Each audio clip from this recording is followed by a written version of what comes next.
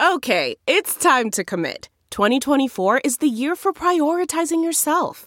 Begin your new smile journey with Byte, and you could start seeing results in just 2 to 3 weeks. Just order your at-home impression kit today for only $14.95 at Byte.com. Byte Clear aligners are doctor-directed and delivered to your door. Treatment costs thousands less than braces. Plus, they offer financing options, accept eligible insurance, and you can pay with your HSA FSA. Get 80% off your impression kit when you use code WONDERY at Byte.com. That's BYTE.com. Start your confidence journey today with Byte.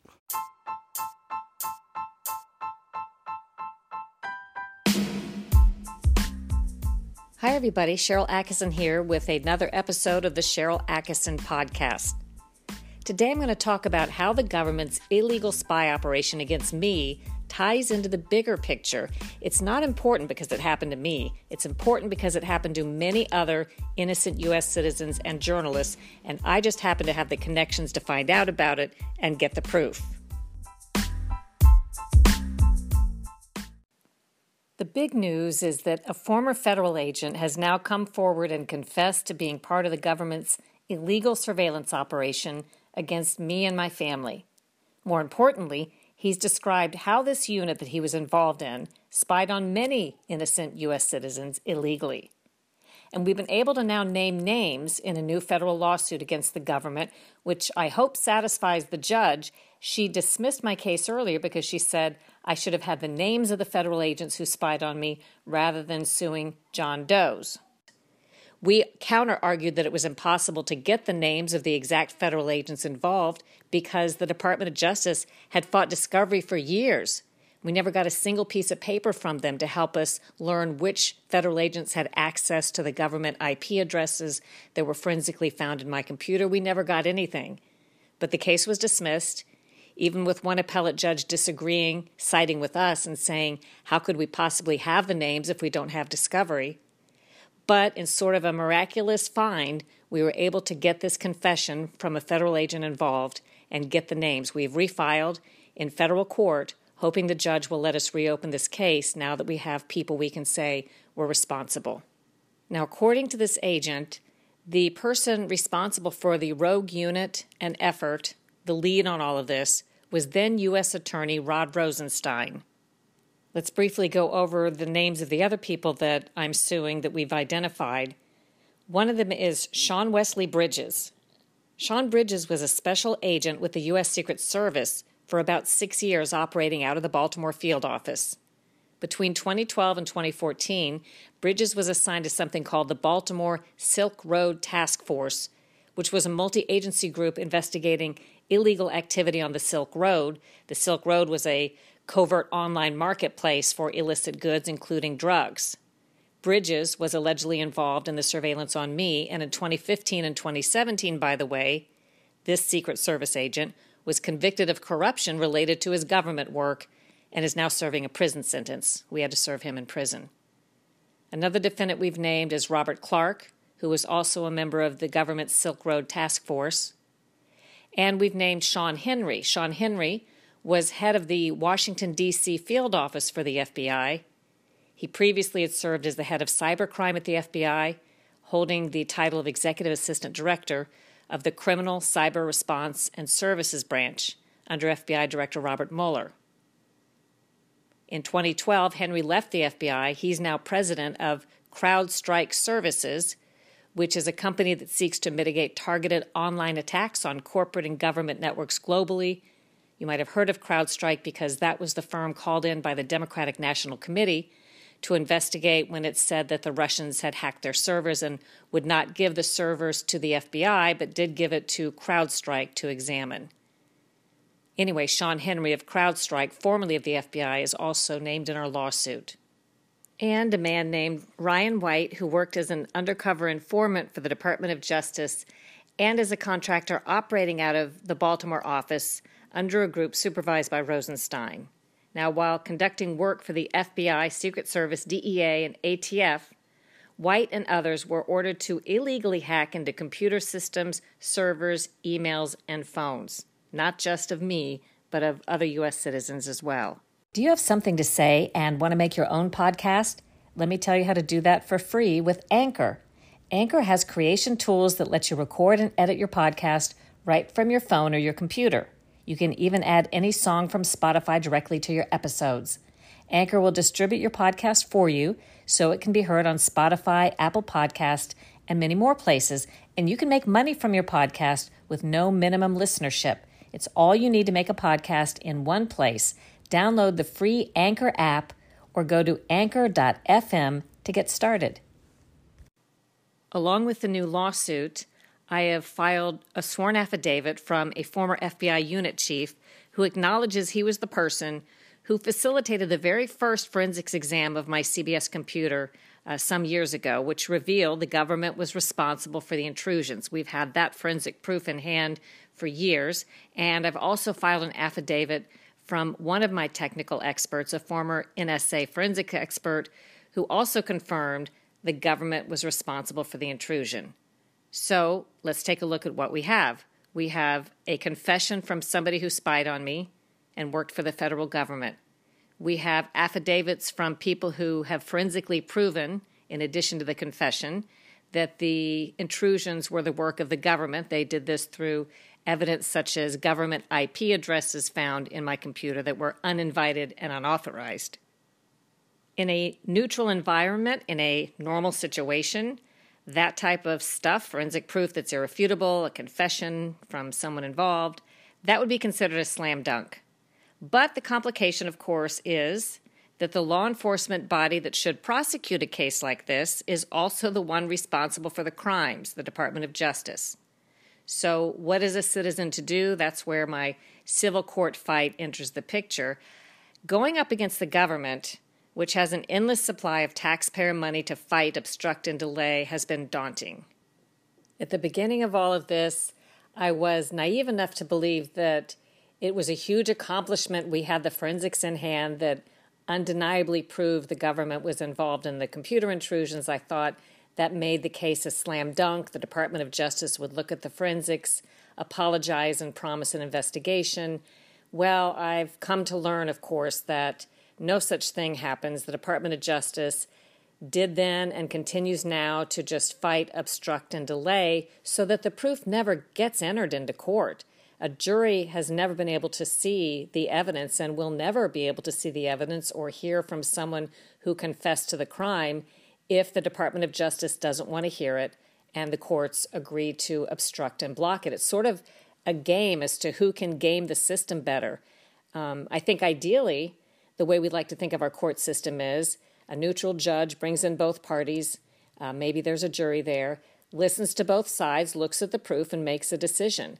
If that were how this was handled, that would be a slam dunk. We would have the proof, we would have the testimony, it's done with. The hard part is we can't even get past the stage where we can get into court to do that because there are all of these technical hurdles and obstructions that are possible and delay that's possible. You know, we can't even get discovery. Initially, we needed that to find some names. Can't even get discovery from the Department of Justice if they don't want to provide it. It's been a hard reality to deal with, but I do think even when the Justice Department will not hold its own accountable, and even with the ability to get justice in civil court is nearly impossible for an ordinary citizen, it's still worth a fight because one thing I feel I've been able to do is bring important information to light about these illegal government abuses that we now know have happened to many U.S. citizens, the least of which is me. Let's look at the big picture now. How does all of this fit in to the surveillance scandal that's now being examined by Congress and in the public and by the Foreign Intelligence Surveillance Court? Well, I argue that if incidents like what we now know happens to me had been given more attention by those who have the power to do oversight, and quite frankly by the press, we would never have had the situation in 2016 where the Inspector General, the one appointed by Obama, by the way, found that the FBI committed egregious violations in the wiretapping and surveillance process. We now know that the FISA court, which can be expected to conduct some oversight in this very secretive process, either ignored or missed all the red flags. It was not able to find these problems. Even when this was being discussed in the public over the last couple of years, and reported widely in the press. The FISA court did nothing, at least nothing that we know of. It was only after the Inspector General came up with his report a month ago or so that the FISA court ordered some level of accountability. Unfortunately, what the FISA court is ordered to have happen relies on the very people who committed the misconduct to tell them how they're going to fix it. And there's some news in that arena as well. The FISA court has just posted an order naming an anti-Trump lawyer named David Criss to assist the court in assessing the FBI's response to the court-ordered cleanup of those lapses and abuses identified by the Inspector General, Michael Horowitz. To some, the appointment of Criss to help with the job of oversight is as mysterious as why the FISA court's judges failed to flag the FBI abuses on their own. It would seem to be more important than ever to have an apolitical person or maybe a balanced group of people conducting oversight of these politically sensitive matters, especially with what's happened. Criss's vocal criticisms of President Trump present numerous obvious conflicts of interest. In social media posts, Criss has called Republican Congressman Devin Nunes a, quote, politicized, dishonest intelligence community overseer who attempts to mislead. He tweeted that Trump and his advisors should be worried that, quote, the walls are closing in on him. That was regarding the Mueller probe. He was wrong about that. Criss also bought into the now disproven conspiracy theory about Trump having colluded with Russia and Putin. But even more importantly, since that time, Criss has advocated for President Trump's removal. This is the man the FISA court is turning to help them with oversight.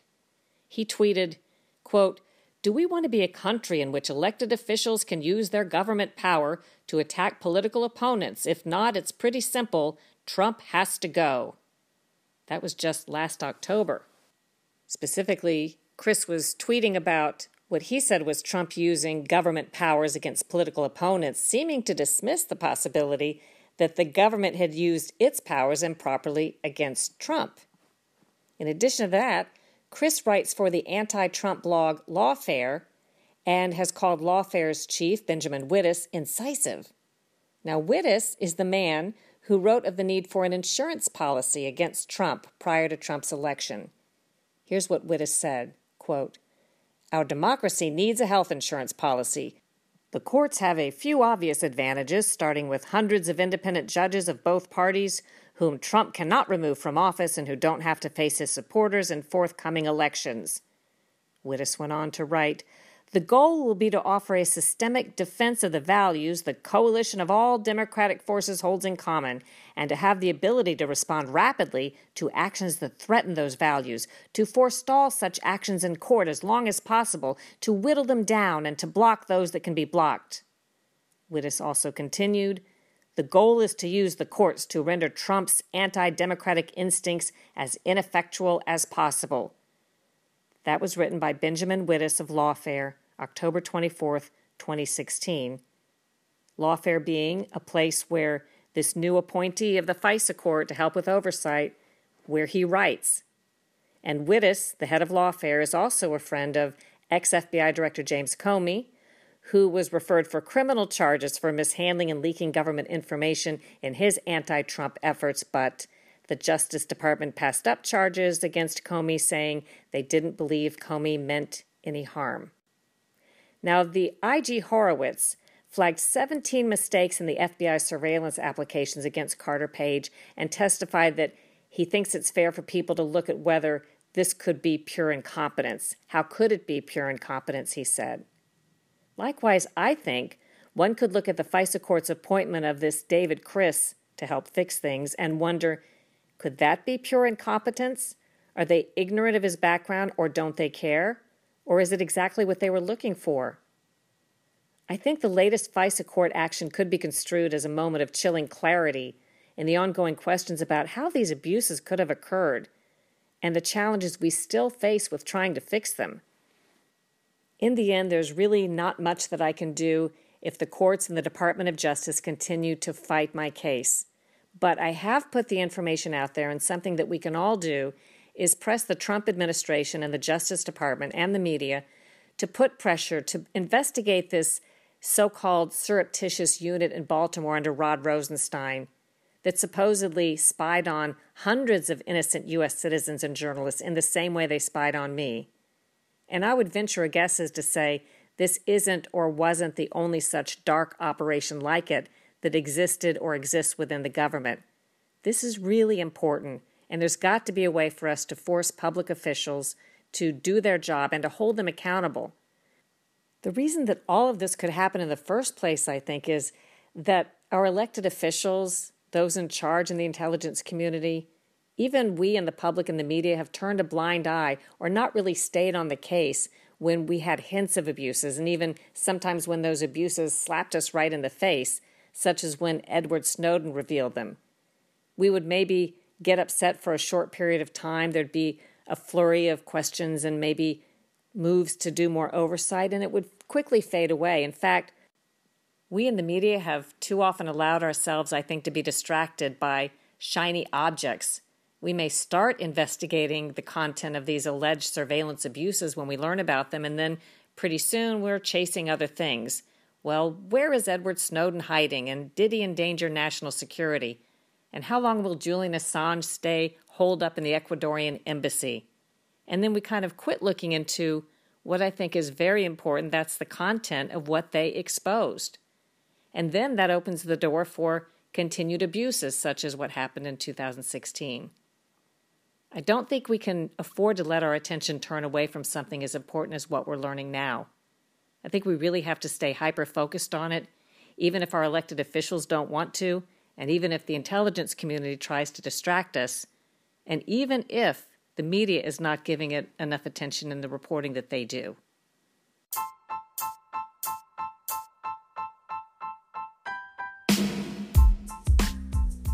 I hope you enjoyed this podcast. If you did, leave a comment, like it, share it with your friends, and consider subscribing to the Sharyl Attkisson podcast and Full Measure After Hours. Those are two of my podcasts. You can listen to them on iTunes or your favorite distributor, or visit SharylAttkisson.com and just look at the podcast tab. You can listen to them right there. Do your own research, make up your own mind, think for yourself. Thanks for listening.